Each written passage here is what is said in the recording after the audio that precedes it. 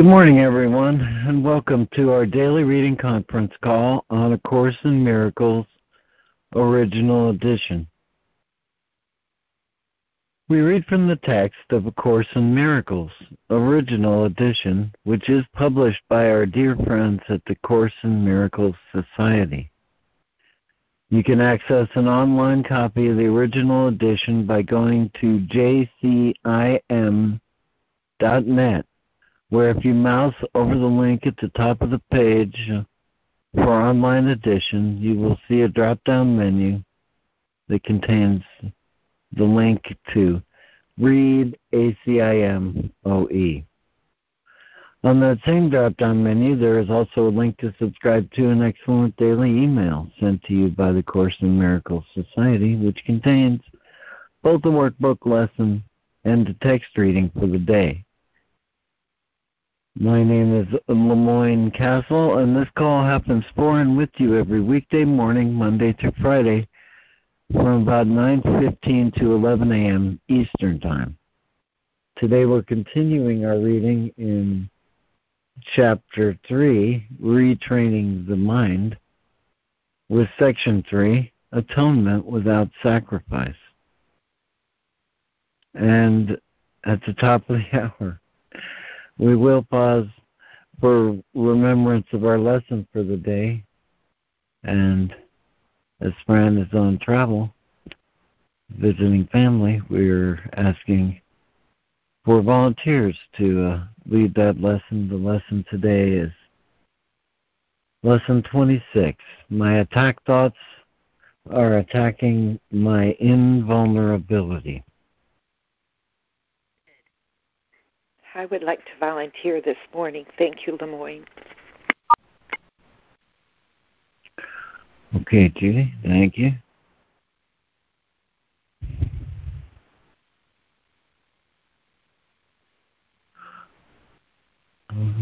So, turn to you now, Lori, and ask, do you have one of your wonderful noetic openings for this call? Oh, I do, Lemoyne. I was taken by the hand this morning, straight to this one, from Acim Jan in his book, 40 Prayers. I find this poem called The Nest of Nearness. An old friend of yours told me that my heart is like a bird in the world of desire, flying in the air of seeking, until it lands in the nest of nearness to you. I fold my wings. The nest is lined with the soft down of silence, held in the infinite tree of your presence. I didn't know it would be like this. Where I come from, people are lonely. They hurry past your beauty, fearing death. I used to be like them, afraid of heights, until you gave my heart these wings. Now I don't ask to be comforted. That would keep me scared and needy.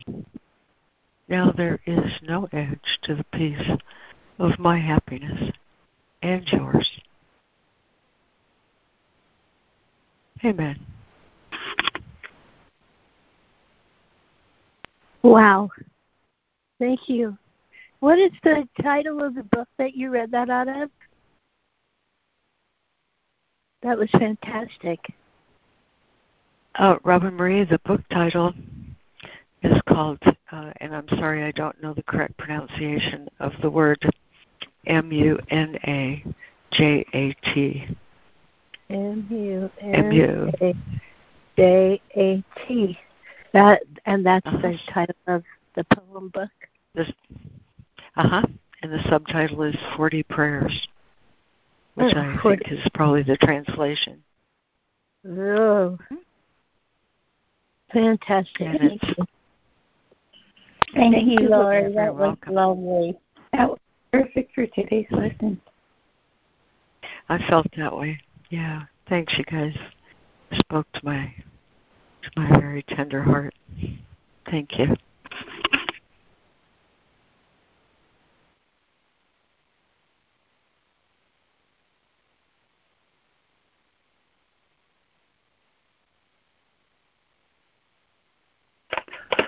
All right. Well, thank you, Lori.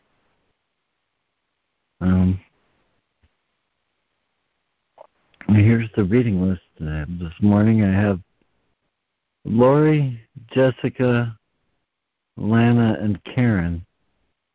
And I have both Robin, Marie, and Judy.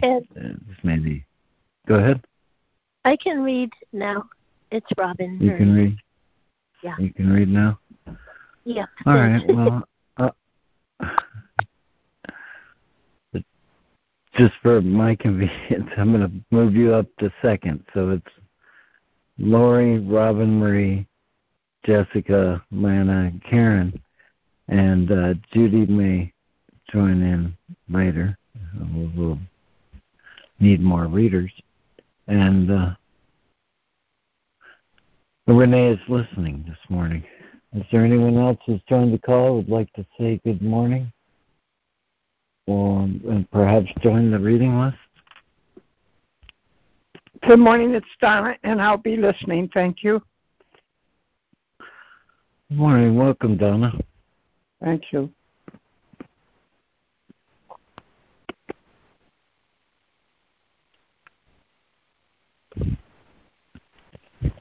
Anyone else like to say good morning? Okay. I'll get us started with the reading then. Here in chapter 3, section 3, Atonement without sacrifice.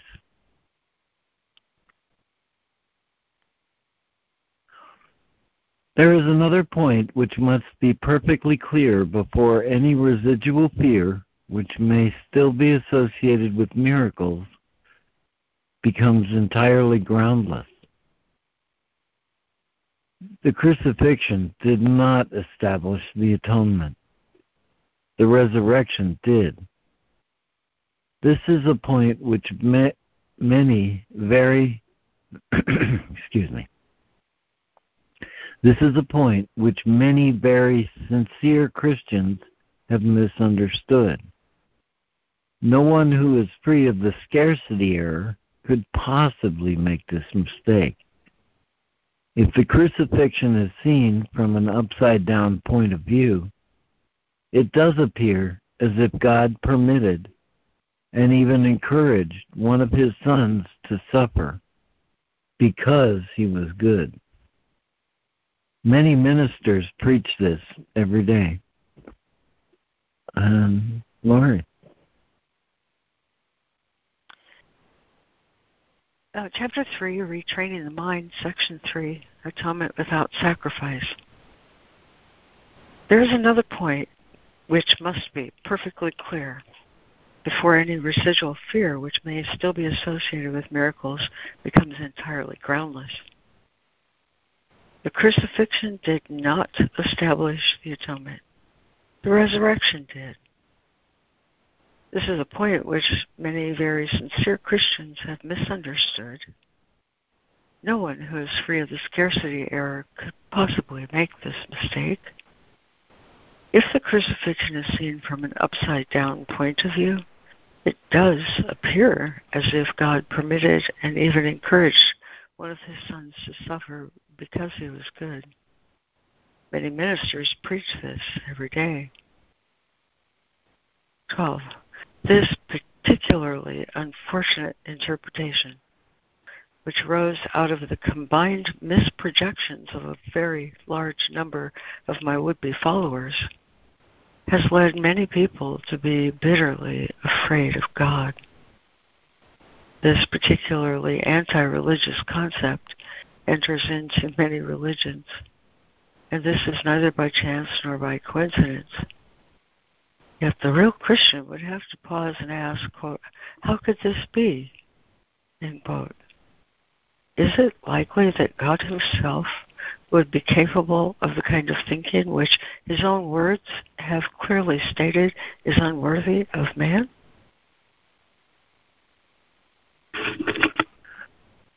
Thank you, Lori. And Robin Marie. 12.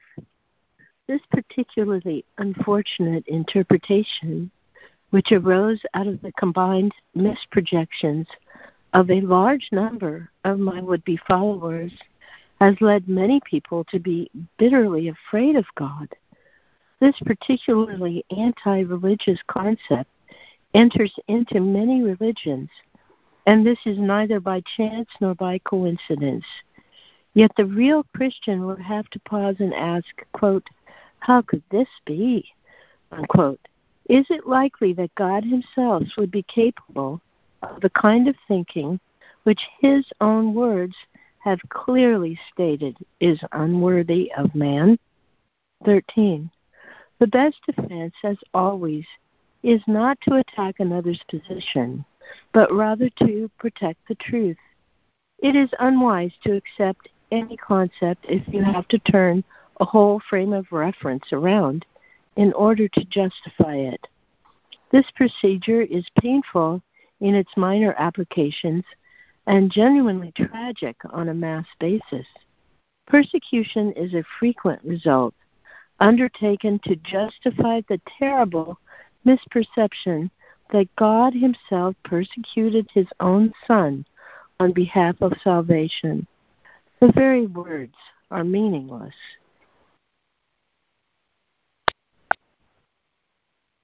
Thank you, Robin Marie and Jessica. 13. The best defense, as always, is not to attack another's position, but rather to protect the truth.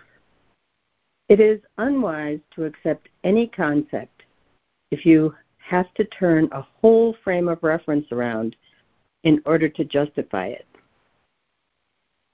This procedure is painful in its minor applications and genuinely tragic on a mass basis. Persecution is a frequent result undertaken to justify the terrible misperception that God himself persecuted his own Son on behalf of salvation. The very words are meaningless. It has been particularly difficult to overcome this because, although the error itself is no harder to overcome than any other error, men were unwilling to give this one up because of its prominent, quote, escape value. In milder forms, a parent says, quote, this hurts me more than it hurts you, and feels exonerated in beating a child. Can you believe that the father really thinks this way? It is so essential that all such thinking be dispelled that we must be very sure that nothing of this kind remains in your mind. I was not punished because you were bad. The holy benign lesson of the atonement teaches is lost if it is tainted with this kind of distortion in any form.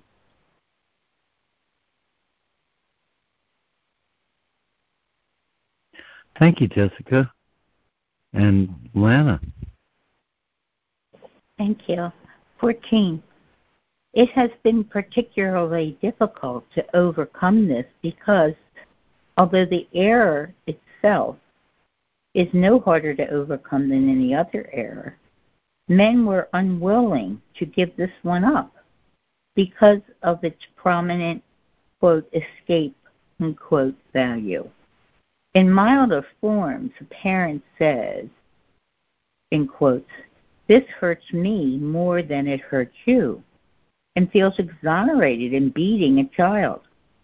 Can you believe that the father really thinks this way? It is so essential that all such thinking be dispelled that we must be very sure that nothing of this kind remains in your mind. Excuse me. I was not punished because you were bad.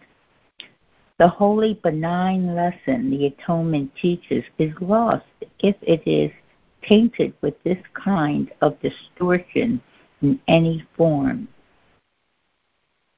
15, in quotes, Vengeance is mine, saith the Lord, is a strictly karmic viewpoint.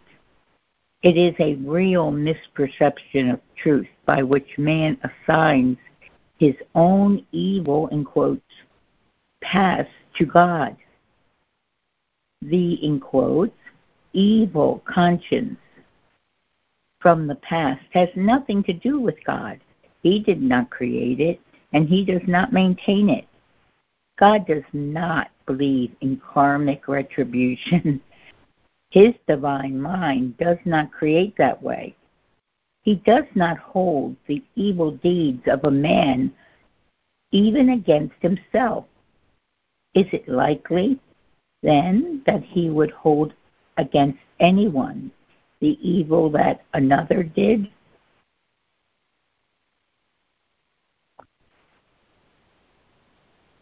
Thank you, Lana. And Karen. 15.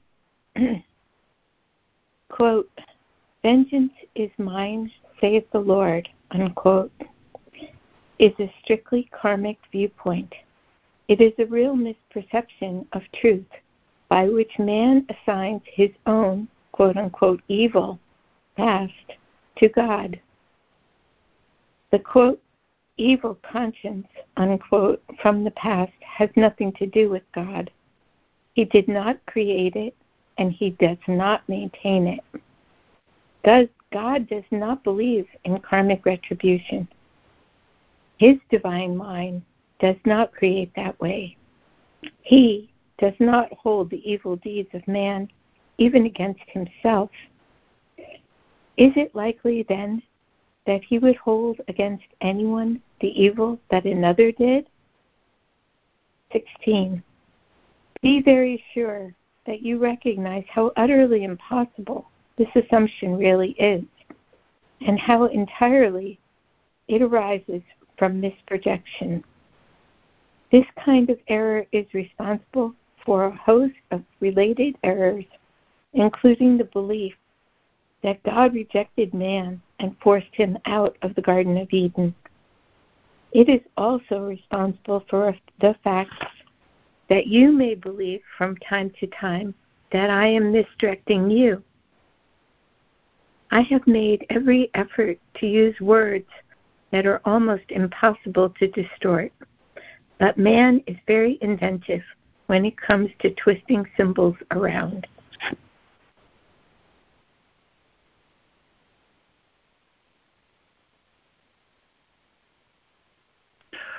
Thank you, Karen. And is there a new reader for 16 and 17?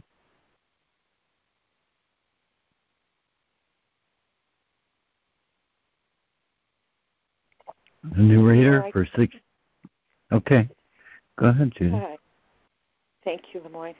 Be very sure that you recognize how utterly impossible this assumption really is, and how entirely it arises from misprojection. This kind of error is responsible for a host of related errors, including the belief that God rejected man and forced him out of the Garden of Eden.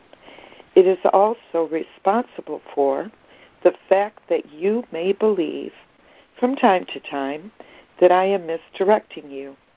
I have made every effort to use words that are almost impossible to distort, but man is very inventive when it comes to twisting symbols around. God himself is not symbolic. He is fact. The atonement, too, is totally without symbolism.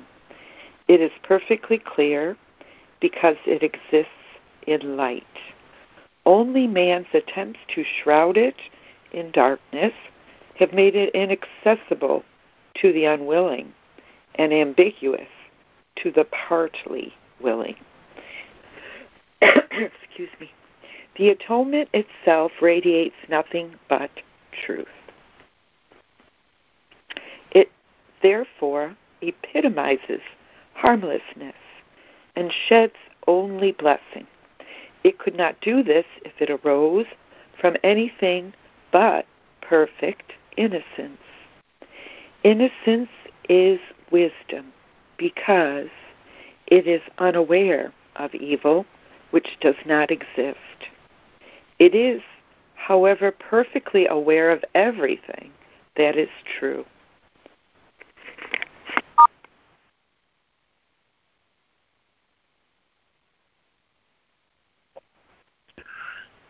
Thank you, Judy.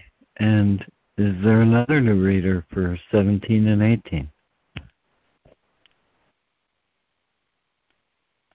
Another new reader for 17 and 18?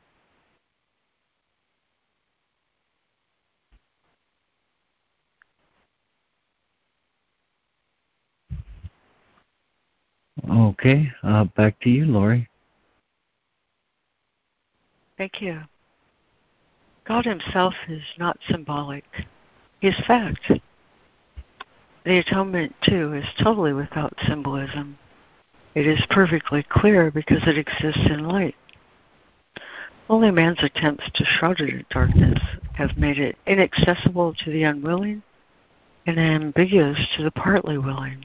The atonement itself radiates nothing but truth. It therefore epitomizes harmlessness and sheds only blessing. It cannot do this if it arose from anything but perfect innocence. Innocence is wisdom because it is unaware of evil, which does not exist. It is, however, perfectly aware of everything that is true. 18. The resurrection demonstrated that nothing can destroy truth. Good can withstand any form of evil because light abolishes all forms of darkness. The atonement is thus the perfect lesson. It is the final demonstration that all of the other lessons which I taught are true. Man is released from all errors if he believes in this. The deductive approach to teaching accepts the generalization which is applicable to all single instants rather than building up the generalizations after analyzing numerous single instances separately. If you can accept the one generalization now, there will be no need to learn from many smaller lessons.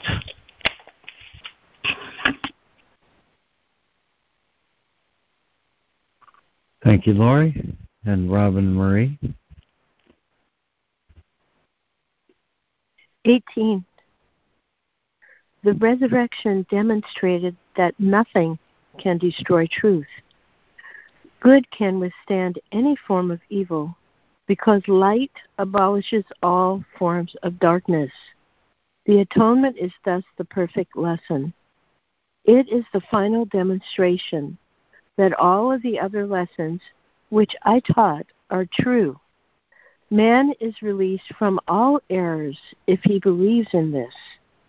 The deductive approach to teaching accepts the generalization which is applicable to all single instances, rather than building up the generalization after analyzing numerous single instances separately. If you can accept the one generalization now, there will be no need to learn from any smaller lessons.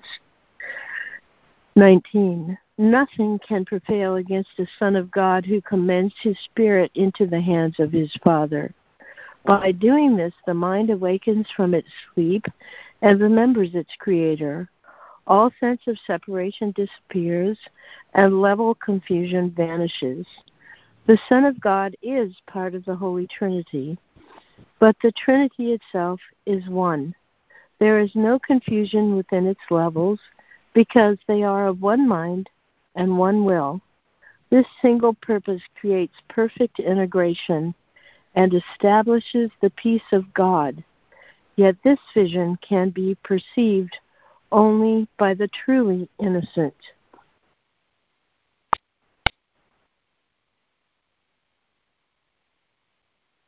Thank you, Robin Marie and Jessica.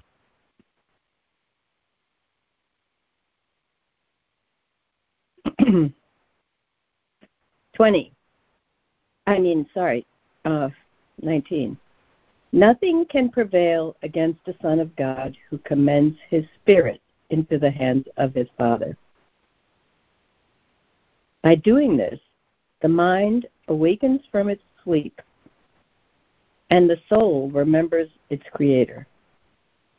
All sense of separation disappears, and level confusion vanishes. The Son of God is part of the Holy Trinity, but the Trinity itself is one. There is no confusion within its levels because they are of one mind and one will. This single purpose creates perfect integration and establishes the peace of God. Yet this vision can be perceived only by the truly innocent. Because their hearts are pure, the innocent defend true perception instead of defending themselves against it. Understanding the lesson of the atonement, they are without the will to attack, and therefore they see truly. This is what the Bible means when it says, quote, "When he shall appear or be perceived, we shall be like him, for we shall see him as he is." Unquote. Thank you, Jessica. Lana. All right, they started construction upstairs, so I hope it isn't too loud. I'm going to take it off of. Okay. 20. Because their hearts are pure, the innocent defend true perception instead of defending themselves against it. Understanding the lesson of the atonement, they are without the will to attack, and therefore they see truly. This is what the Bible means when it says, quote, "When he shall appear or be perceived, we shall be like him, for we shall see him as he is," unquote. 21. Sacrifice is a notion totally unknown to God. It arises solely from fear. This is particularly unfortunate because frightened people are apt to be vicious. Sacrificing another in any way is a clear-cut violation of God's own injunction that man should be merciful, even as his Father in heaven. It has been hard for many Christians to realize that this commandment or assignment also applies to themselves. Good teachers never terrorize their students. To terrorize is to attack, and this results in rejection of what the teacher offers. The result is learning failure.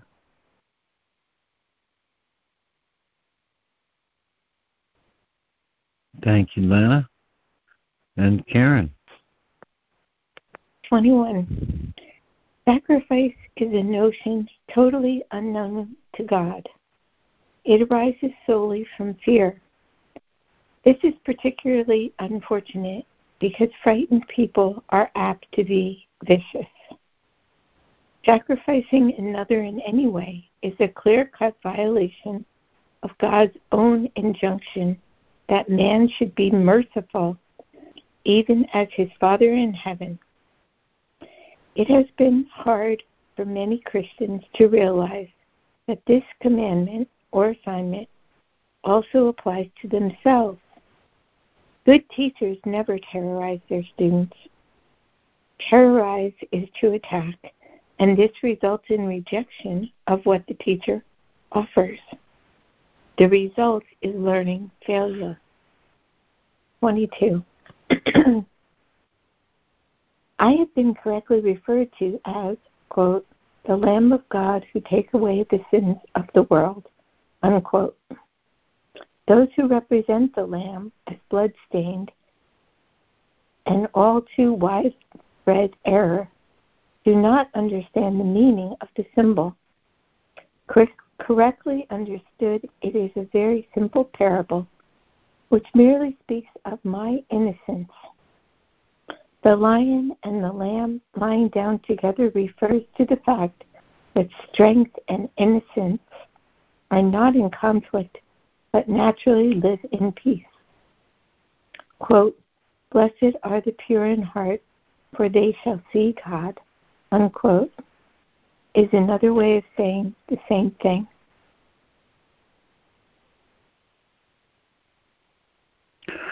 Thank you, Karen. And Judy.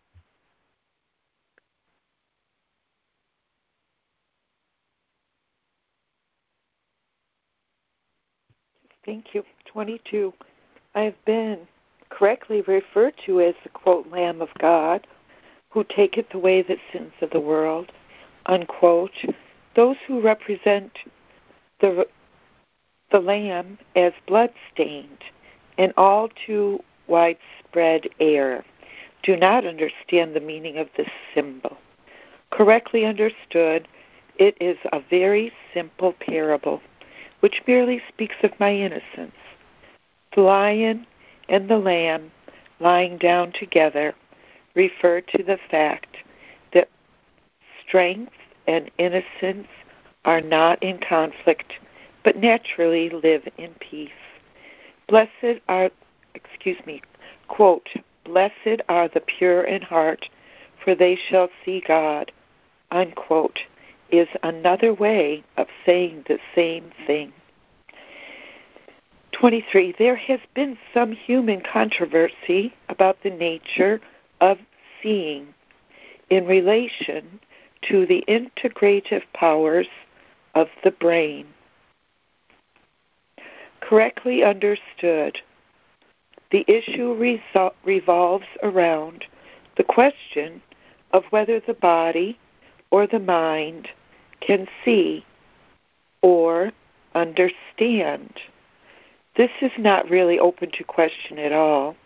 The body is not capable of understanding, and only the mind can perceive anything. A pure mind knows the truth, and this is its strength. It cannot attack the body because it recognizes exactly what the body is. This is what, quote, "a sane mind in a sane body," unquote, really means. This does not confuse destruction with innocence, because it associates innocence with strength, not with weakness.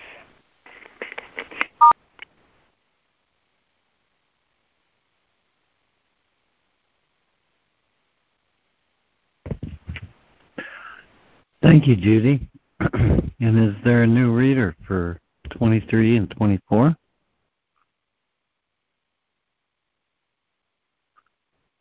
New reader? 23 and 4? Okay, back to you, Lori. Oh, thank you.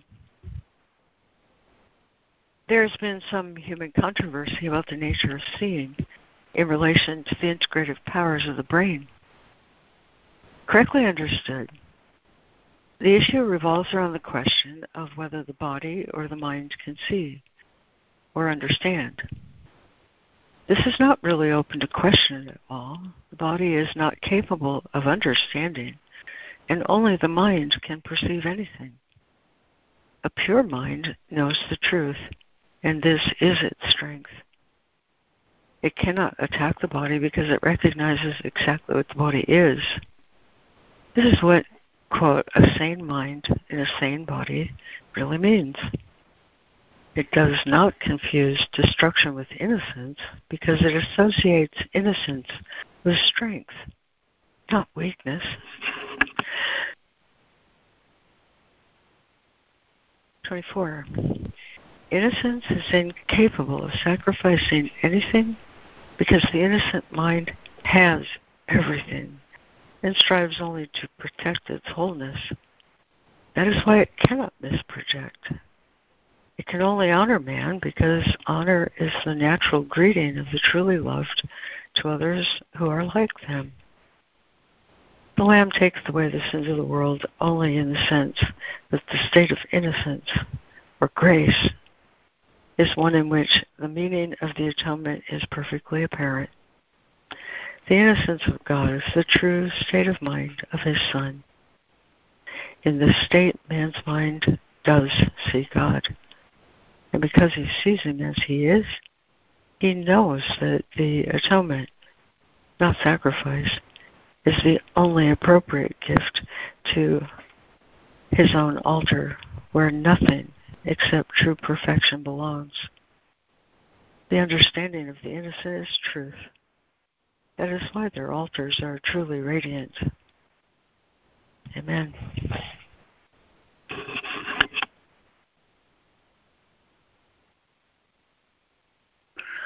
Thank you, Lori. And Robin Marie, would you conclude with 24?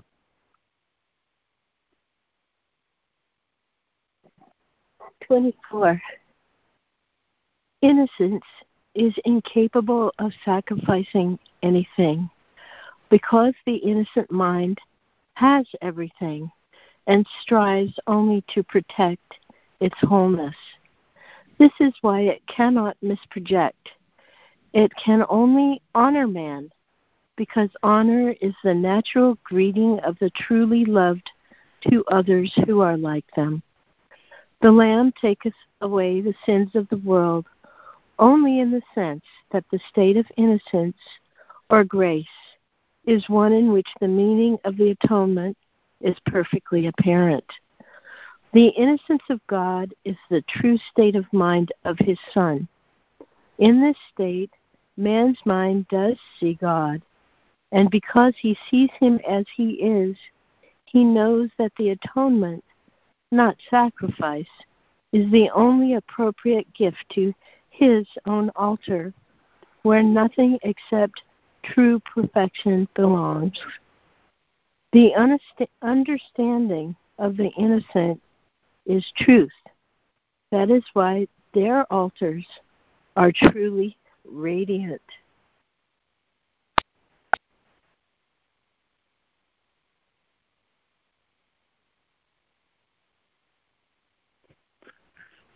Well, thank you, Robin Marie, and everyone who read.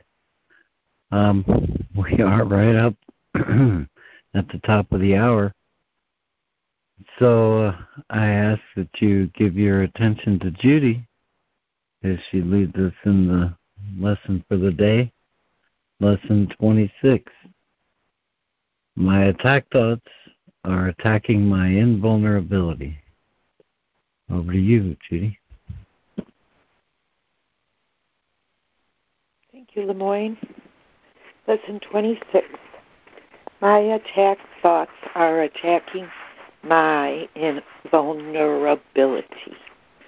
It is surely obvious that if you can be attacked, you are not invulnerable.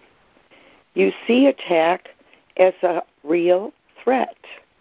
That is because you believe that you can really attack. And what would have effects through you must also have effects on you. It is this law that will ultimately save you, but you are misusing it now. You must, therefore, learn how it can be used for your own best interests rather than against them. Because your attack thoughts will be projected, you will fear attack. And if you fear attack, you must believe that you are not invulnerable. Attack thoughts, therefore, make you vulnerable in your own mind, which is where the attack thoughts are.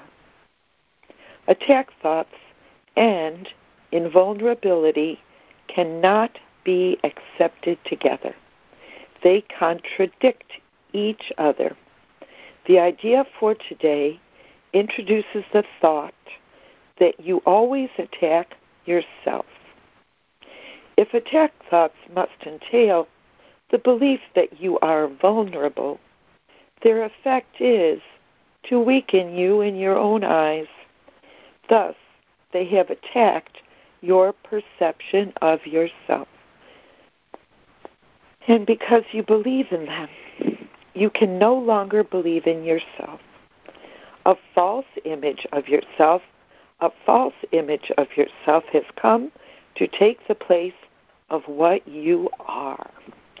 Practice with today's idea will help us to understand that vulnerability or invulnerability is the result of our own thoughts.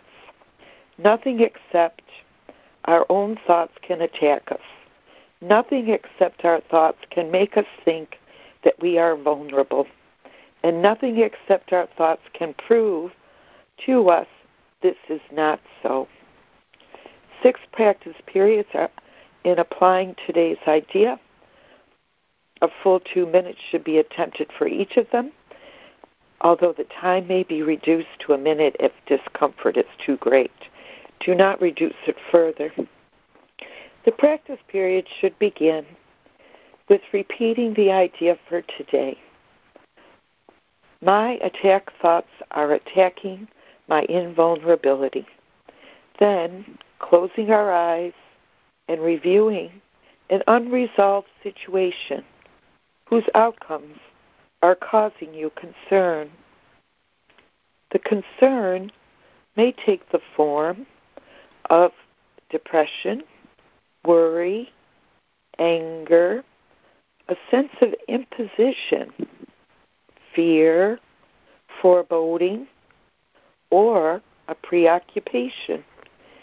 Any problem as yet unsettled, which tends to reoccur in your thoughts during the day, is a suitable subject. You will not be able to use very many for any one practice period because a longer time than usual should be spent with each one. Today's idea should be applied as follows. First, name the situation. I am concerned about ...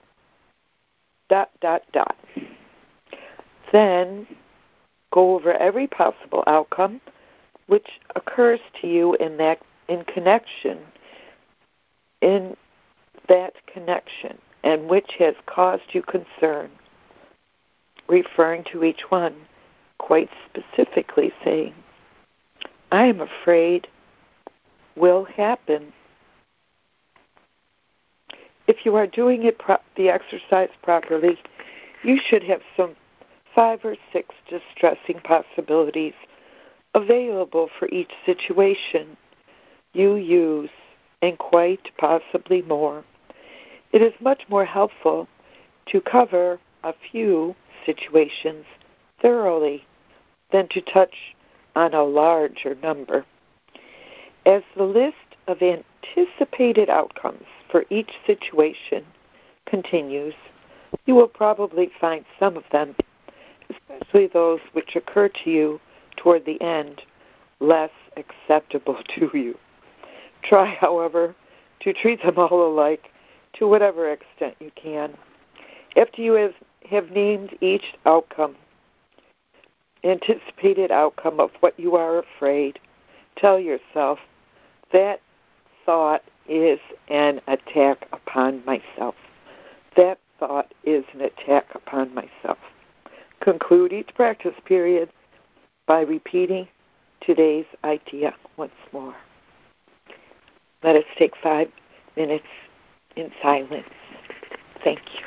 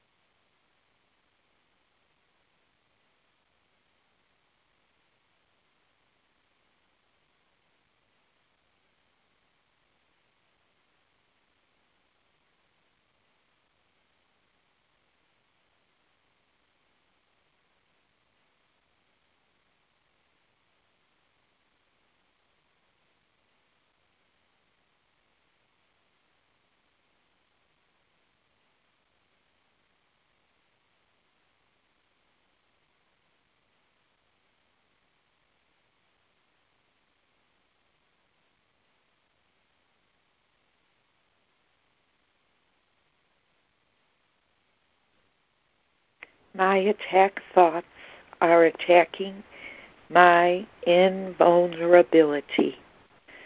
I will conclude with the review of the lesson from Lesson 56.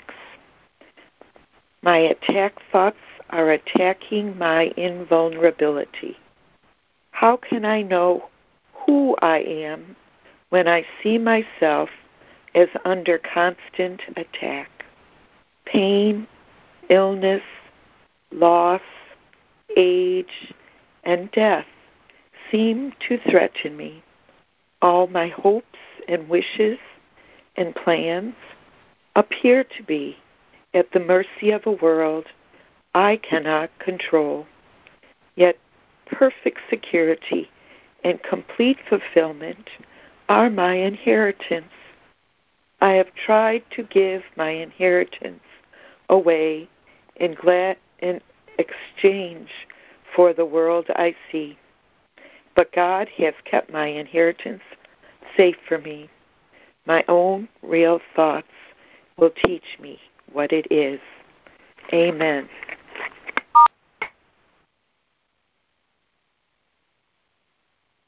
Amen. Amen. Thank you, Judy. Judy. Yes, thank you, Judy. That was great.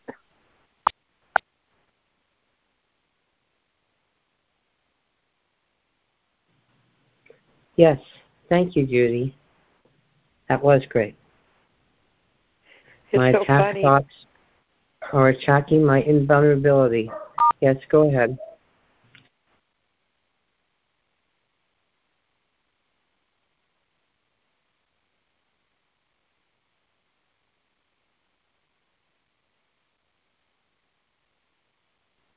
It's funny. I had to laugh because I had the thought, Fran always reads the review and everybody seems to enjoy that. And I thought, but the instructions say not to do two lessons at the same time. And I was concerned and afraid, and what should I do? And then I just read the review and I thought, oh, thank you, God. Amen. I'm complete.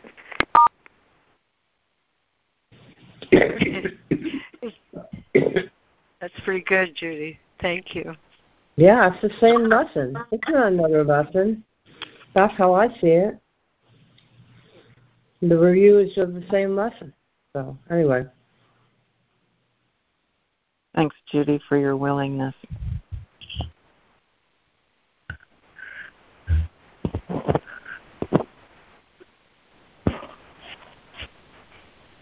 You know, this Lori, and I quote these paragraphs so often, 19 and 24, and so many of them contained in this section because it's such a beautiful, beautiful description of the single-edged defense of atonement. But also embedded in this section, and I wrote down just a few of them, there's probably others. Embedded in this section are also words like scarcity, guilt, sacrifice, vengeance, destruction, crucifixion, attack, difficulty, escape, karma, illness, death, rejection, evil, never learned, need for protection, terror, conflict, war. And it is telling me all of those ideas and every idea like them is a idea somewhere in the mind of anyone who comes here. And that there's only one correction. Just one correction corrects all of that. All of that. Just one correction. So if you can accept this one correction, it says, you don't have to learn from a whole bunch of smaller lessons. And that's why we're enjoined, for the one correction, accept my mind's atonement for myself. And when I do that, I'll no longer retain those errors in any form. And I'll have the awareness that if that element of error, any one of those things or anything like it, any shade of it, comes to my awareness, suddenly my peace disappears, because the atonement restores me, my mind, to itself. He says all errors vanish, all level confusion is obliterated. I'm referring to paragraph 19. That nothing can prevail against a Son of God who commends his soul to his Father.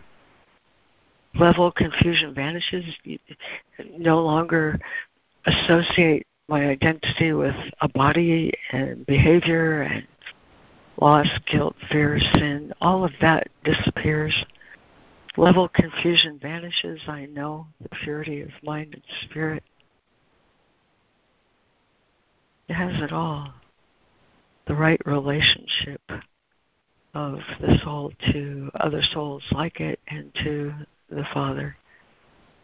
I like to think of it when this miracle happened in my mind.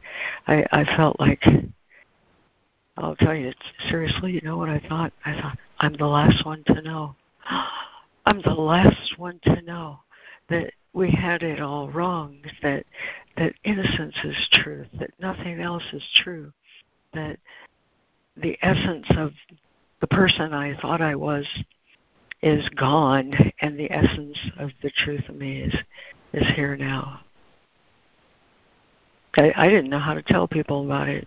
I didn't even intend to talk about this, but all I could think of was the experience.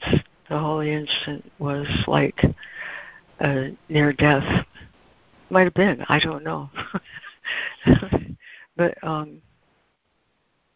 that's the only way I could talk about it. And that restoration is possible now, here, any minute that I so choose. The body has no relationship to this. This is the truth in the mind. He calls it later on the eternal fixation. Your mind is eternally fixated on God. That's the truth. God is a fact. The atonement is also a fact. In pure light, it's the one defense when I'm afraid that corrects everything because it's perfect love. And all those other words, that's what living is for. All those other words are residual of that mind error that thought it could separate itself from its creator. All those other words embedded in here are just residual shadows of mistaken thoughts in the mind. That's why my real thoughts, he says, my Father has saved them for me. They're my inheritance. It's what I have from him. Unchanging, unchangeable, forever true, loving relationship. Eternally fixated in the mind of my Father and in my own mind and heart. It's unchangeable. But I say, living and these lessons are for the purpose of clearing this residual. And I'll tell you truly, the last couple of years, my lesson is residual of these thoughts that wind up in my body. And, I'd have argued that point 2 years ago, that that's impossible.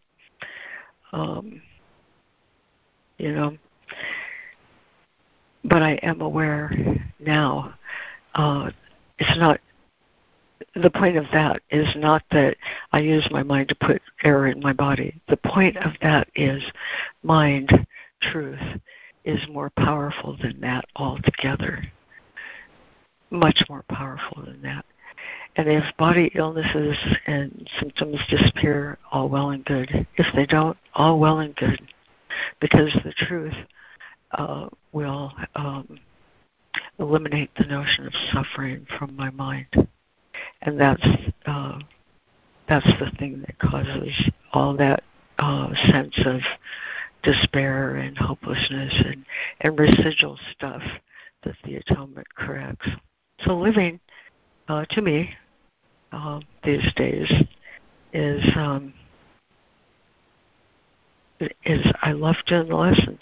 I love doing the lessons over again. I love reading this material over again because it always reveals just a little something that clears shadows from my mind. So I'm complete.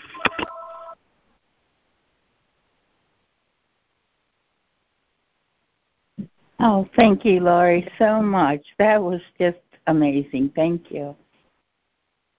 Thank you, Laurie. That was wonderful.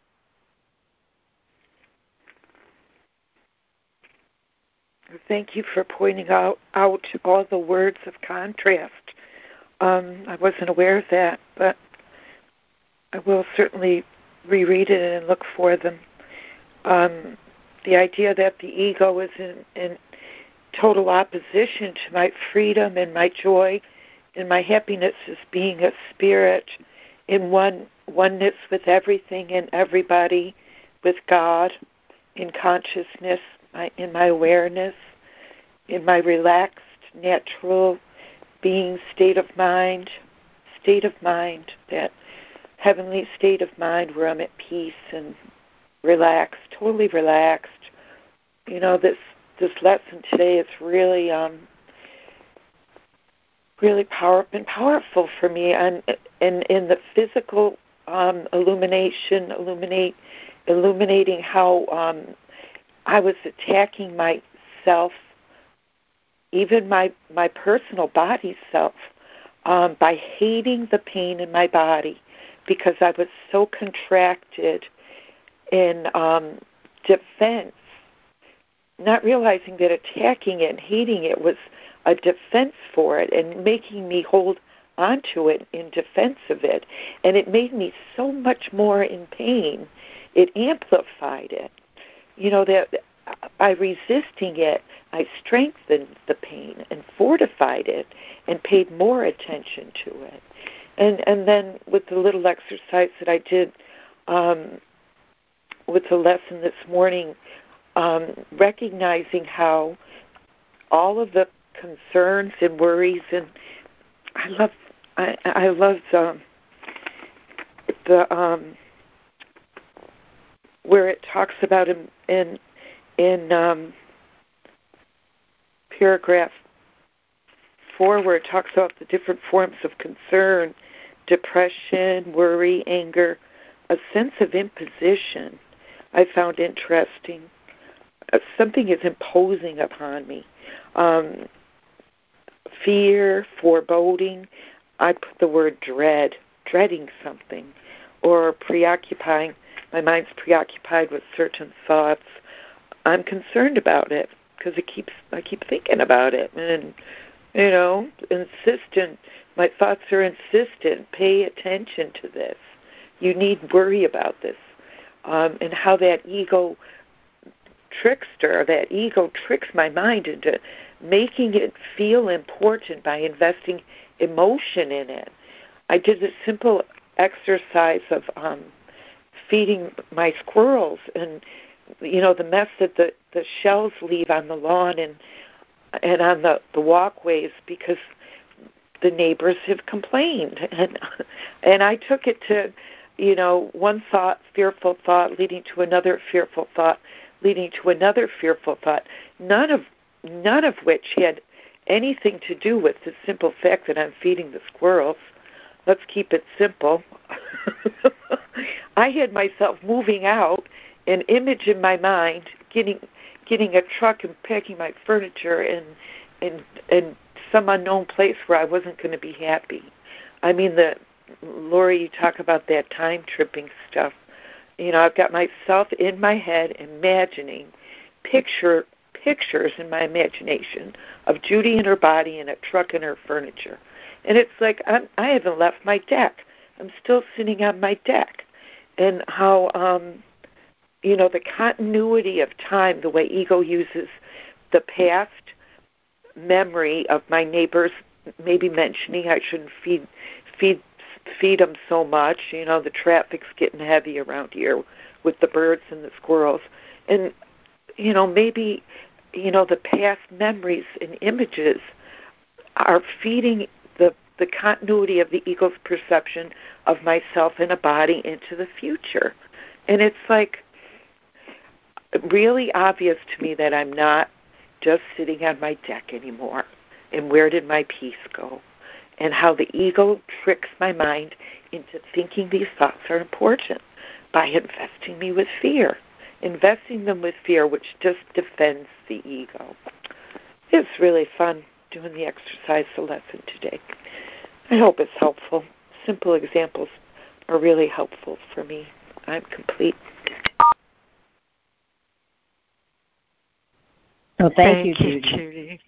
Oh, thank you, Judy. Yes, I agree. They are helpful.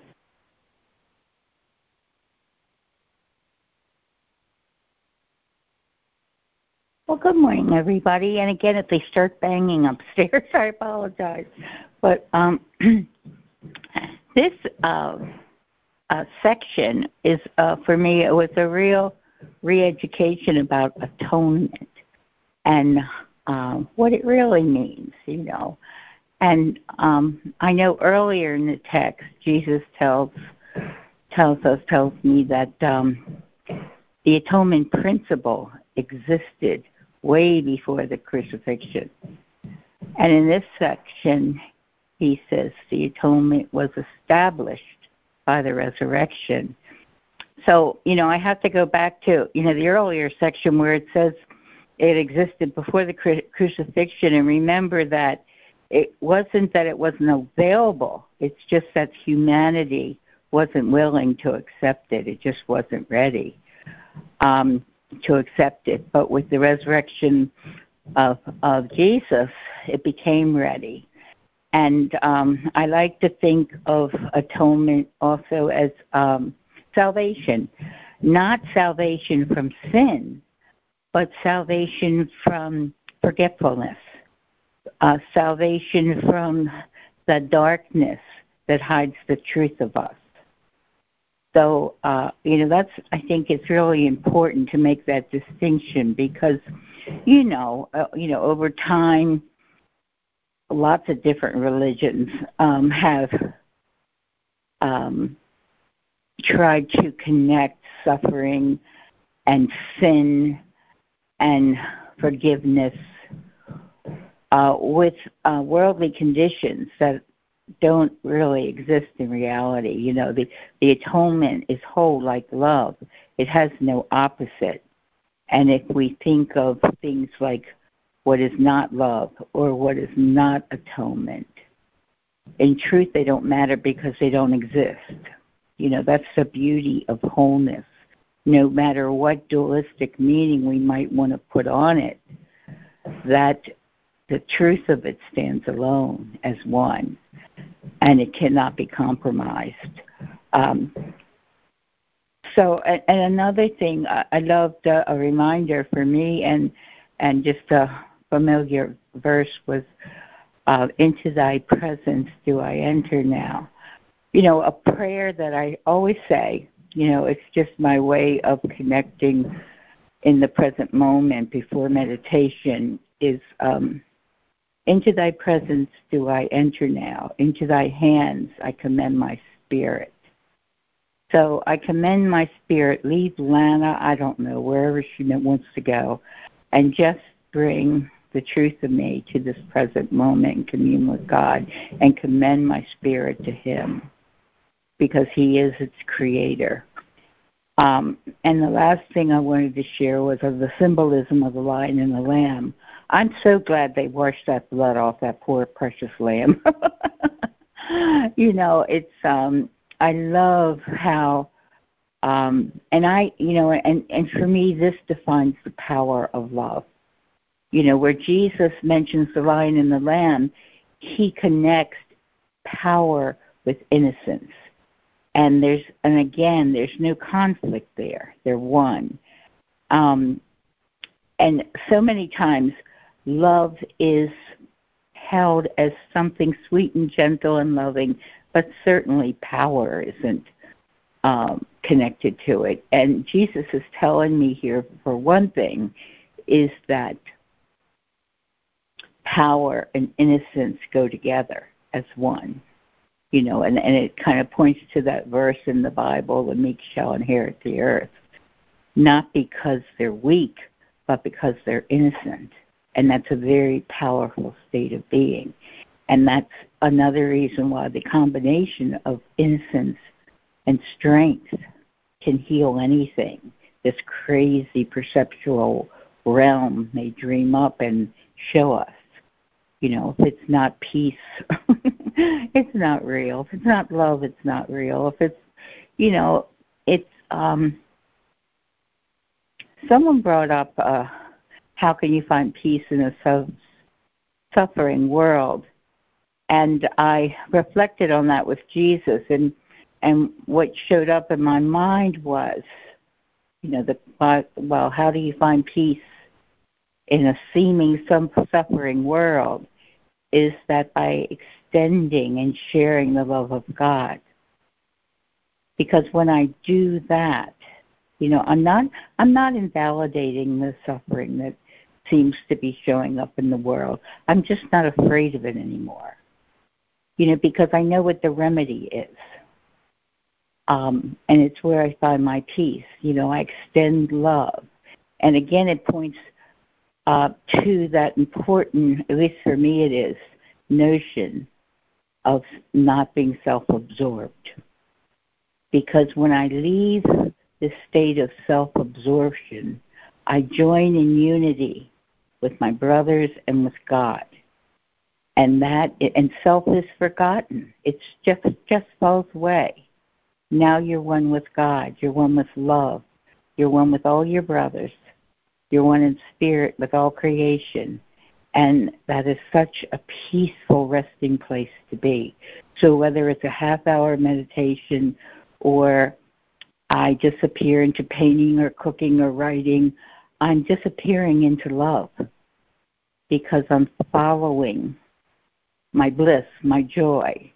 And when I follow that and engage in that, all thoughts of self disappear. All thoughts of the world disappears. I disappear. Time disappears. I'm joined with love, and nothing else exists. And so the lion and the lamb just remind me of how powerful love is and how simple and innocent it is. So I'm complete. Thank you so much for sharing. That was beautiful, Anna. I should say for listening. Thank you so much for sharing. Yes, it was. Thank you. Amen, Lana. Thank you. I had something to say about that. That's great, what you shared, Lana. And I'm going to say also, in case anybody gets curious or whatever, of course, I don't turn on the news, but other people where I live do turn it on. And when I see bad news, which seems to be the majority of what's on the news, I can and do send love to it, send love to those people involved, that place involved with some kind of natural disaster or whatever. I don't know if they're all natural, but that's a whole different subject. But, I can send love to the things I hear about and the places I hear about. And I think that Lana does that naturally, just in her being love. But if I'm not doing it naturally, I can, and I feel bad when I see those things, I can consciously send love or radiate love towards that person or persons or place or thing. That's all. Thank you. I'm complete. Thank you, Ida. That's so true, Ida, because the love extended not only serves to heal whatever you're sending it to, but it heals our mind as well, the one sending it. If I'm in fear about the world suffering, when I send love, it sort of counteracts and overrules the fear. And it's like light bringing darkness to light. It just disappears. I'm complete. That's great. Thank you. Thank you, Anna. Thanks, Ida. Thanks, Lana. You know, it's funny that you mentioned that watching the news, because I don't watch the news per se, but I love watching like nature shows. And I was watching and listening to one yesterday, and it was about little animals taking their big journeys. Like they have to go like 8 miles, and when they're like as big as a fingernail, that's a long way to go. And all the threats and all the attacks and all the hiding and fear and going to get eaten or you know, get killed. And, you know, I mean, the world is full of that stuff. And as natural and beautiful as nature can be, it's still the way the Course describes it. It's attack and defend. It's the weak and the strong, and it's about fear of survival and instinct. And, you know, the identification with the body, it's a natural instinct for the body to want to survive. And the ego, identifying with the body, instinctually wants to defend itself, its territory, its needs, its wants, what's mine, this is mine. And, you know, we're so intertwined and enmeshed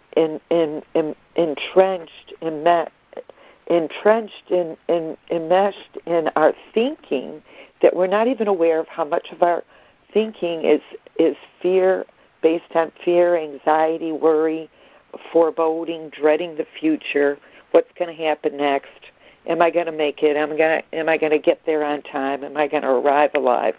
You know, I mean, there's so much fear, and I think I just want to stop and say I am the knower of my thoughts, that the voice that my ego would say, this is my point of view, isn't necessarily so. That I have to stop and be aware of my thinking before I even speak, because if I don't think about my thoughts before I speak, I'm not thinking about what I'm saying, and my ego's speaking for me. So I have to be mindful of what I'm thinking before I even speak, because I can get so wrapped up in my thinking, I'm not even aware of what I'm saying.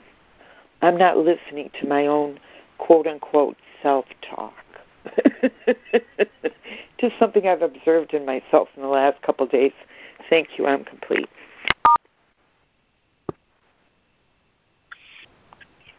Thank you, Judy. That's an excellent point. Excuse me. Judy.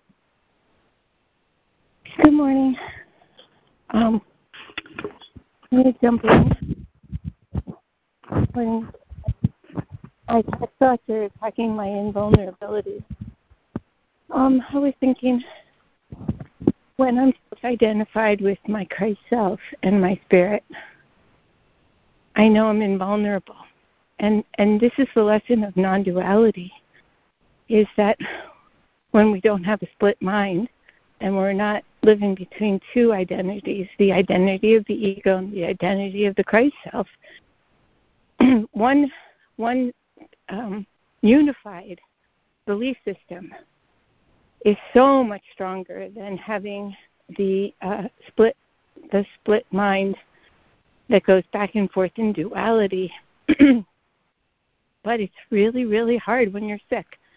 And once again, it keeps going on and on. You know, the body is just, and it's not sick in a way that, you know, I feel like is something catastrophic, but it's just constant not being able to breathe and being nauseous. And I really feel like it also could be emotion, you know, that I can't contact what it is, so I can't move it through me.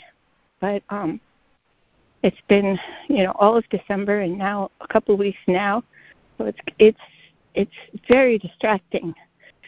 And once upon a time, I was with a spiritual master. I was with him for 7 years, and one thing he said one time was, "Oh, God so loved the world that he could deliver this blow." And on several separate occasions, my teacher punished me in a huge way, huge. And, the concept was, it's clearing your ego. It's clearing your ego, humiliating me in front of the group and stuff like that. And it's to clear the ego, to get rid of the ego. So it's kind of a little bit of a sticky point, because I was trained to believe that was the case. My first spiritual guru was Hilda Charlton, and Hilda Charlton was Alan Cohen, who's a Course in Miracles person. It was his guru, and he took me to her.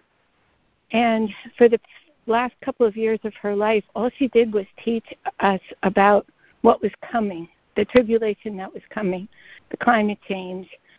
And she went on a huge thing for a couple of years of telling us to be prepared for a certain political person. She would say, the first time he comes, he's not going to be so bad, but the second time, you're going to have to get the mark, and if you don't get the mark, you're not going to be able to buy or sell. And we built an underground. We were the original preppers in the late 80s, and we stored seeds, and I had a whole basement full of canned goods, and it was like living in terror, because I didn't feel like I could live. It didn't even occur to me to go back to school until so many years had passed after she passed away, because I just thought the world was going to end tomorrow. And so it's like there's a fear that was planted, and it was planted by a very spiritually powerful person and a whole community that also upheld that belief. And now it's what's going on in the world. I mean, the floods and the wars and the Middle East war, which is, of course, where it's all supposed to really start, and then certain political leaders. I mean, there's so much that my ego mind could plug into in the fear of it all. And I just know the Course is telling us not to do that. But I kind of wonder, is this where the Christian martyrs said, no problem, I'll go in the line and stand, you can rip my body to shreds, because I know I'm not a body, and I don't care. I'm a spirit, so I'll give up my body?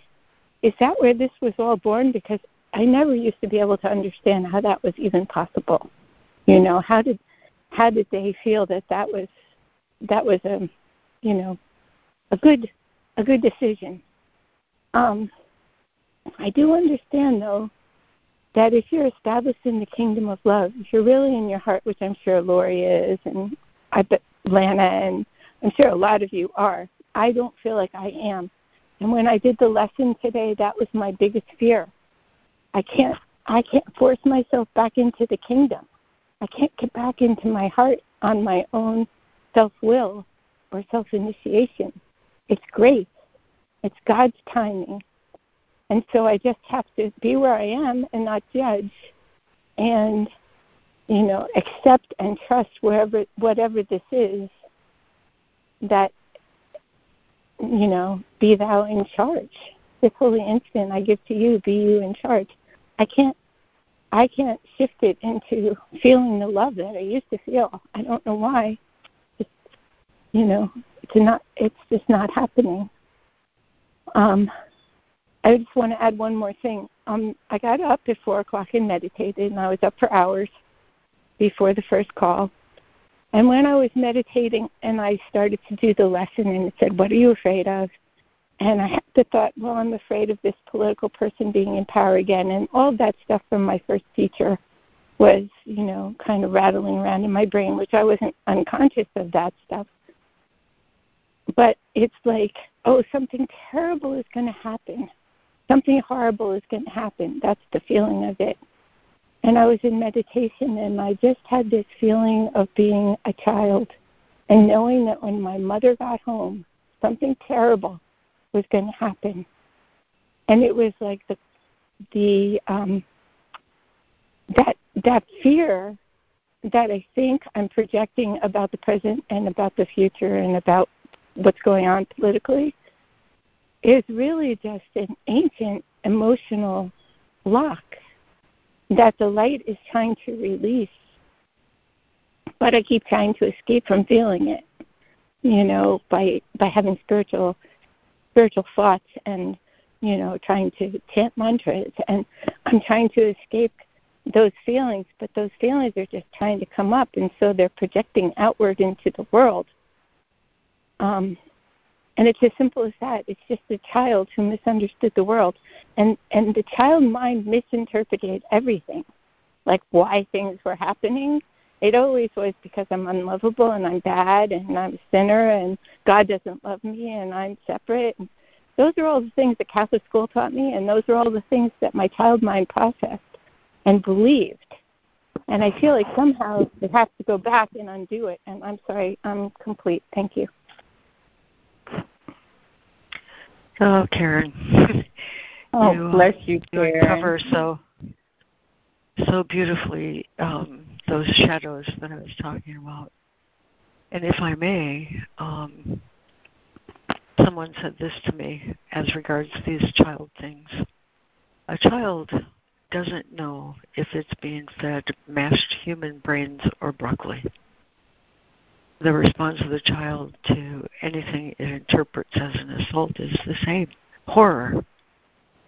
And the atonement value, this nest of nearness, this place that you talk about in your mind and your heart so beautifully, is your very own place of integration.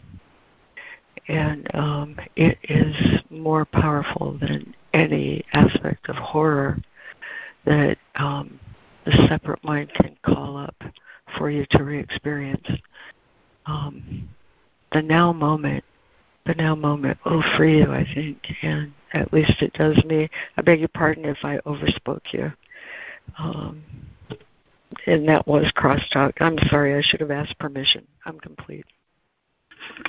Lord, you have my permission anytime. Thank you, though. Thank you for sharing that. I'm complete. May I share, Karen? Sorry. This is Jessica. And Karen, I just, I feel like everything you said, maybe not all the specifics, but maybe all of the specifics, I completely identify with. And I think many people do. And I believe that what the Course is telling us is that we all have a fear or many fears that are really based on one fear. We're afraid of the future because we feel guilty, because we think we hurt God by choosing to leave and wanting to be special. And so we are dogged by this guilt, which turns into fear. And, I watch the weather report, and it scares me because I don't know, will the snow be removed in time for me to go out when I want to go out? I mean, that was one of the things I did on the lesson this morning was I'm afraid, because I had all this anxiety when we got snow, and for the whole day they didn't come, and I had an appointment, a medical appointment the next day, so I was anxious about that. But it wasn't really, it's never really the specifics. It's I'm being punished. I did something wrong. Something bad is going to happen because I'm bad. And I think, the Course says one problem, one solution. Anyway, I just wanted to share that. Thank you. Yeah, innocence is truth. Thank you, Jessica. Thank you, Jessica. I love hearing from you. Thank you. I wanted to just share something, Karen, if that's okay. Sure. I was a child of the 50s. And I can tell you, and I also had a Catholic education, so I know where you're coming from. And in the 50s, it was especially special. But also during that time, most of us had no dreams of growing up. It was a given, just about a given, that nobody was going to be here when we grow up because the world would be blown up. It was during the Cold War. And it was so ingrained in us that the world and all of us in it would be gone, that we didn't plan as children. But we were comforted by the fact that we were told it'll be fast, it'll be painless, and you'll wake up in heaven. And so we just kind of accepted that. You know, we did our air raid drills, getting under the desk like that was going to save us. But the thing of it is the world cannot be solved. It cannot be solved. You know, and it's like where half of the country is terrified that a certain president may be reelected. The other half of the country would be celebrating that outcome. Who's right? Who's wrong? It's a perspective and it's a belief system. And I can tell you, because I have friends, my roommate is a starch Republican, and he can't wait for Trump to be reelected.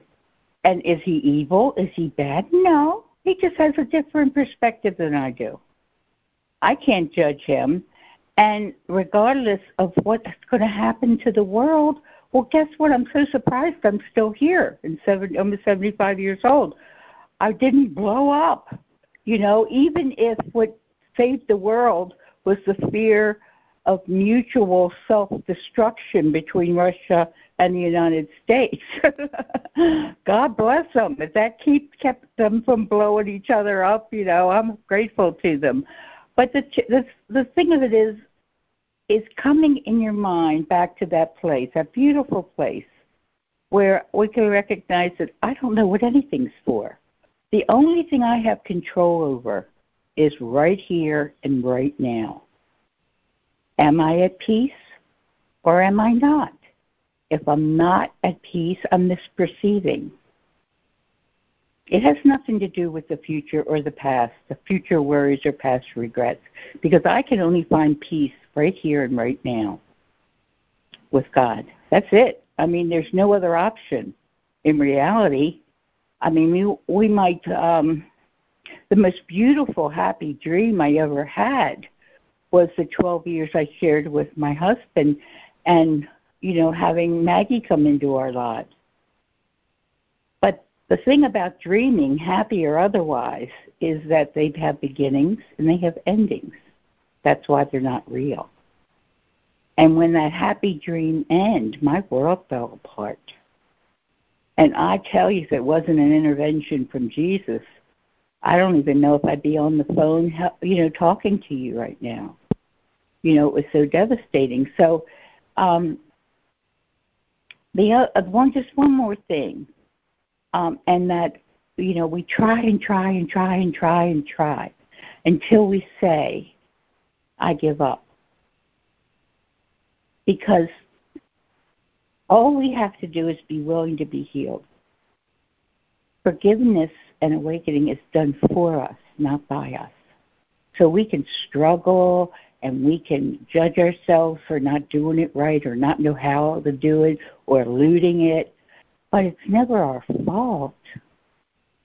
You know, it's just getting out of our own way. And just say, you know, like that time I shared where I threw the book across the room, and I said, I give up. I can't do this. And was reassured by Jesus that that's all I ever had to do was give up.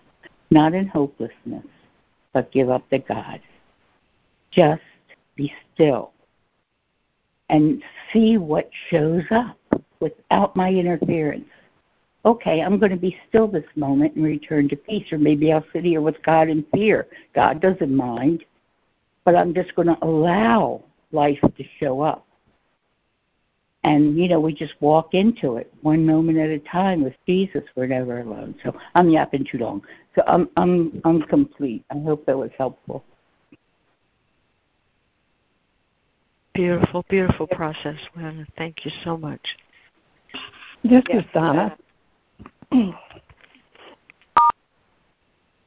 And I love what I think it's Jessica's voice, but I'm not sure. It reminded me of, be still and know that I am God. That's what she was saying to me. I'm captured by the review lesson 56 today. I saw the word invulnerable, and I thought, oh, okay, well, where's the word vulnerable? And I couldn't find it. So I looked, and I saw these words: pain,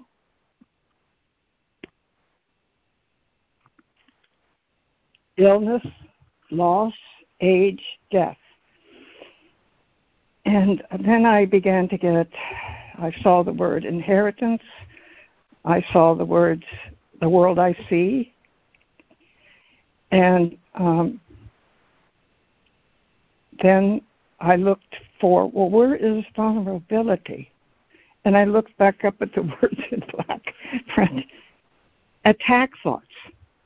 Attack thoughts are my vulnerability. Invulnerability is truth. So invulnerability is my protection. And then I got something. I wrote it down. We have a choice: vulnerable or invulnerable. I understand atonement is a choice. Accept the undoing of error's perception of pain, illness, loss, age, death. By realizing that they have no reality, never happened, or choosing to, or number two, choosing to continue to entertain them in thought. I can choose for my home the pig pen called world, or true home, heaven. I can entertain or think about both vulnerability and invulnerability, but it doesn't work. So I can think about attack thoughts or truth, but thinking about both doesn't work. I choose the undoing, the atonement, and will hang on through the dissolving of the bucking bronco called error, and let atonement happen. Thank you, and I am complete. I love that, Donna. Thank you very much. Thank you, Donna. I just came in at the end of what you were saying, but it still sounded good to me about the bucking bronco called error. Wow. Maybe I should just let the bronco throw me and then get off of it and not get on it anymore. I don't know, but yeah, there's something going on. Let's see how you guys can help me deal with this. I'm going to get a new roommate pretty soon. And they said she was 62, which is 4 years younger than me, but then they changed it and said, no, this one is 90. And I'm like, when I had my other roommate who was 83, she got a lot of attention and I didn't get much. When I have a roommate 90, I think they're going to be helping her all the time and either ignoring me or shunting me out of the way, because I'm not on them. I'm not in a wheelchair. I'm not 90, all that kind of stuff. But I don't want to be shunted out of the way. I don't want to be ignored. And I feel badly about that. And that's what it is. Thank you. I'm complete. Well, that's some really excellent self-realization about your thinking, Ida. Yeah. Thank you. Thank you.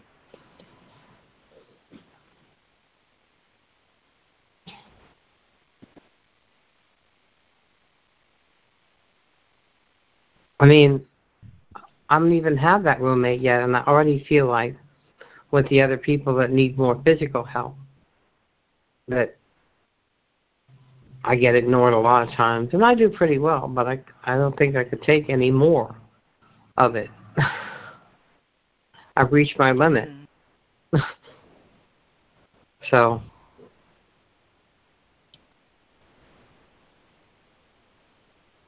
I guess I'll just have to adjust. But the Course says that sin, he uses that word sometimes, right, even though it has a guilty connotation for me because of how I was raised up and stuff. The sin is always adjusting. In the ego, we're always adjusting to everything and everybody, to the ego, I guess, our own ego, and to the ego that we make up for everybody.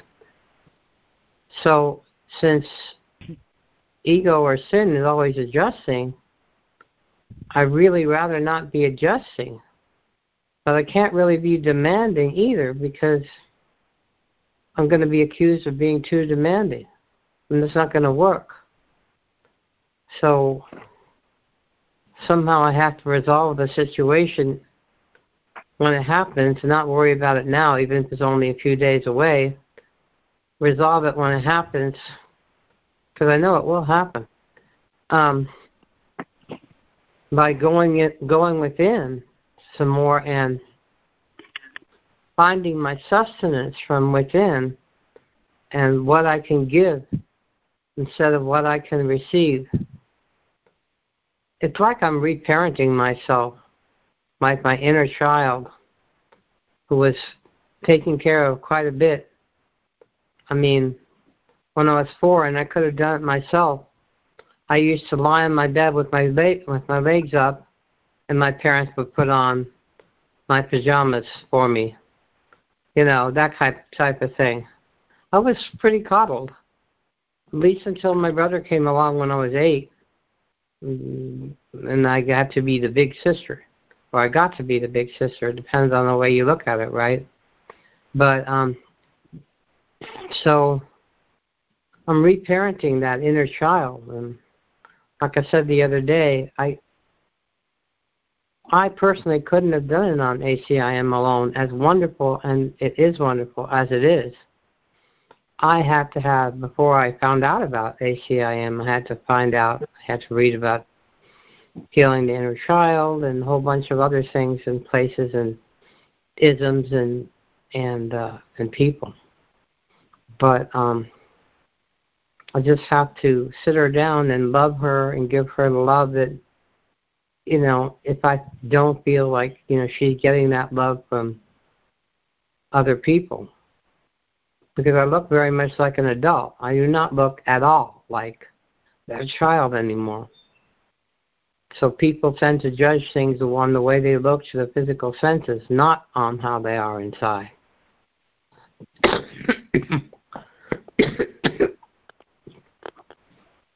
Thank you.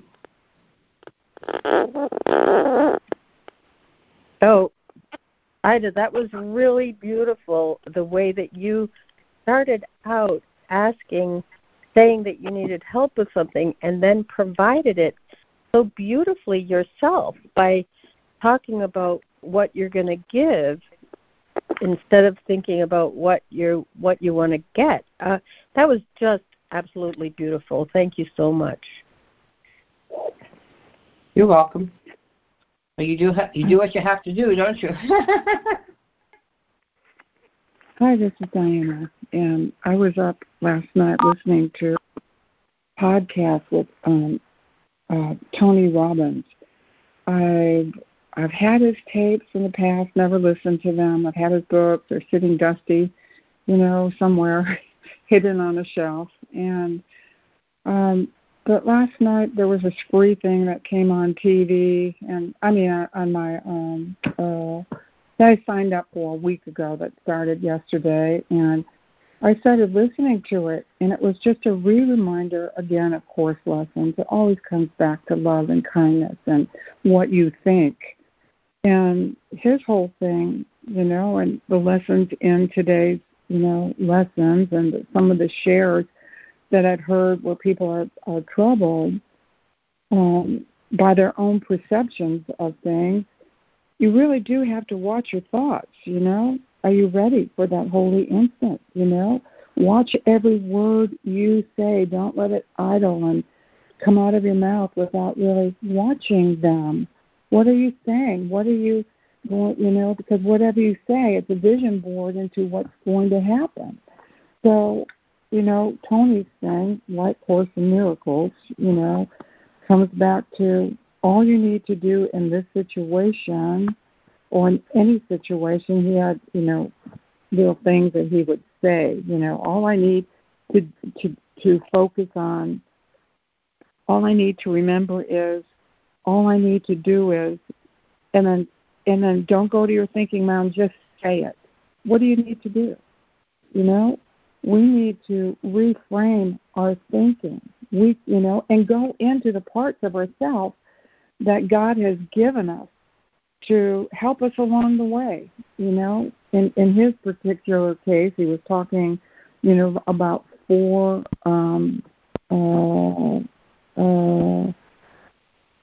parts of yourself. There are many parts of yourself, but if you go into, the magician, so he said, to be lighthearted, a jokester, you can erase anything with just a thought, shift that error thinking that you happen. It hasn't even happened yet. You're already setting it up how it's going to happen. So, let me know in a week, how that went, because you're going to be right. It all comes down to what you think. He talks about going into, tapping into the warrior of yourself that is brave and strong. These are all parts of God. It's just really remembering there are other parts of you that can help you along in kindness, in truth, in love. And there were 2 other ones. The lover was one of them, when you're stressed out, and that's where the lover can step in to realign you back with who you are, get you back in touch with.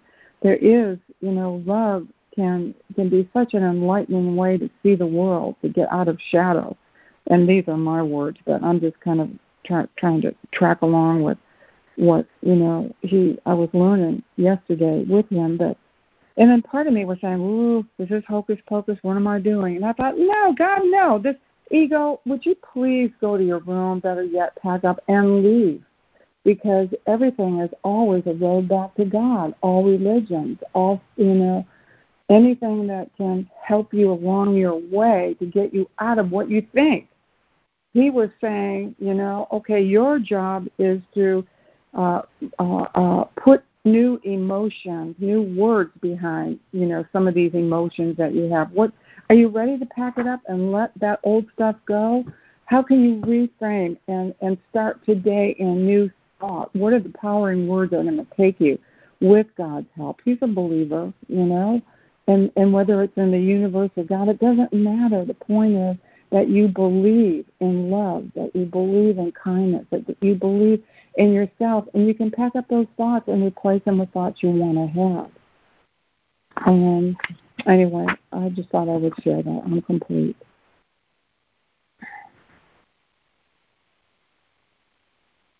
Thank you, Diana. Thank you, Diana. Diana. This is as the first sentence in this chapter says, this is a course in retraining the mind. And to understand that the mind is the level of cause. And too often we misperceive the body as cause and then let the mind just must be effect. And we have to think certain things because of what we see as an individual in a big world full of other individuals. We're willing to let them be like us in their practiciousness in all the senses of that. Both that bucking bronco of error. That's a wonderful metaphor. And yeah, I tend to agree with you, Ida, that it's best not to try and keep. It's like what the Course says, that the resolution is not found through mastery of fear, but instead through mastery of love.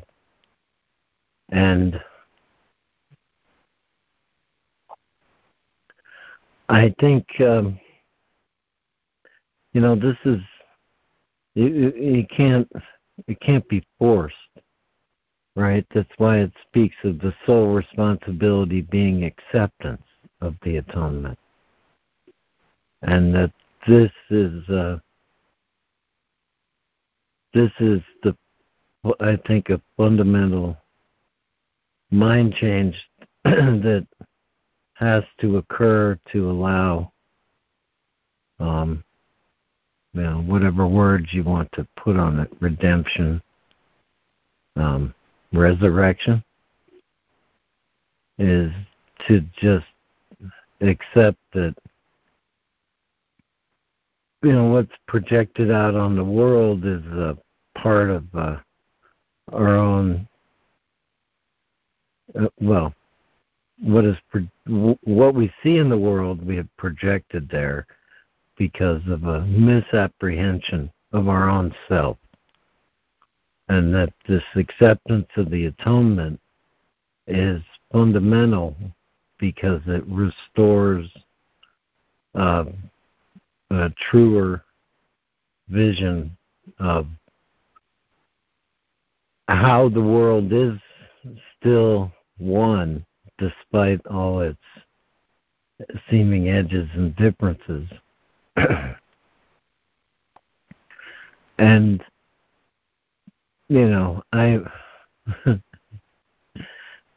it is interesting, this political choice between the hard and fast projection of fear outward, and on the other hand, what appears to be confusion.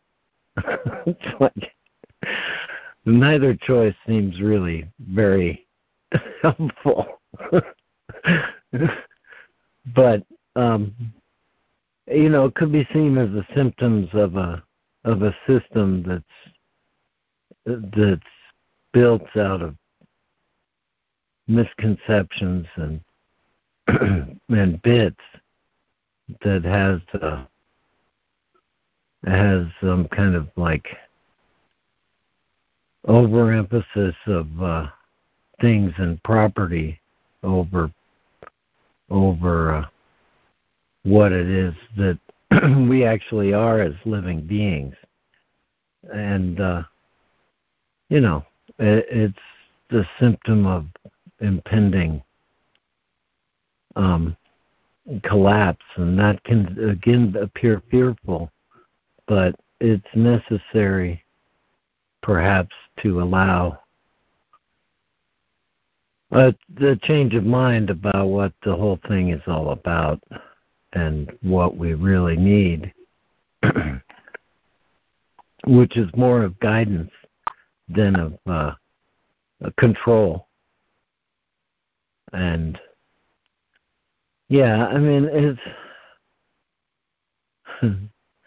it seems very difficult, but it really is rather simple to change, given our propensity for judging, is to try and use a pure, clean standard for judging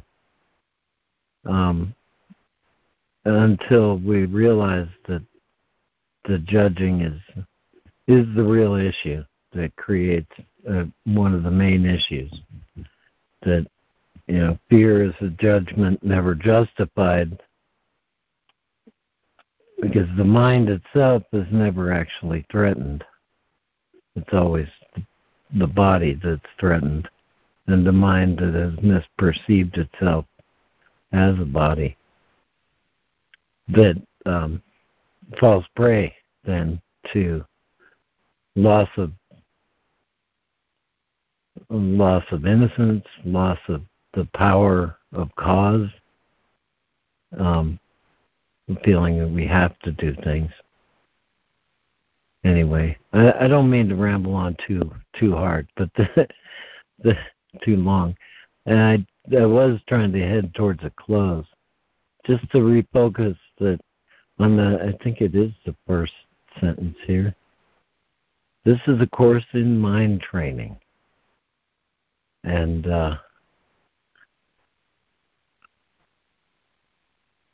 I think, the fundamental perception of what the world is for aligned with that sentence, that this is a world for mind training, does change. It can, you can let that take away some of the seeming heaviness of all the forms, and at least maybe begin to understand that. Maybe I should just maybe speak for myself, that I can begin to understand that the forms are there to stimulate change in the perception of the mind, because this has to be fundamental to this idea of mind training. That the mind has to really get closer to a true perception of what mind is before and any real training can occur. And that's why, again, I'll just repeat that the sole responsibility is the acceptance of the atonement. And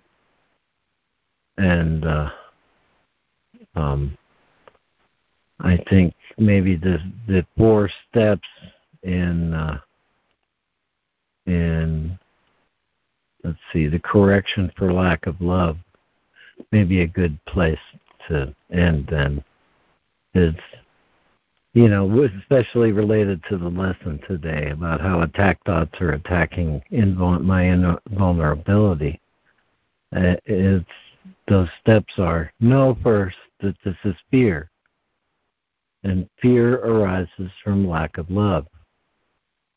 And the only remedy for lack of love is perfect love. And perfect love is the atonement. And that is the first and fundamental step in mind training, is to always hold whatever situation is going on and ask myself, am I accepting the atonement in my view here? And with that, I'm complete. And I'd like to thank you very much. Thank you all for sharing.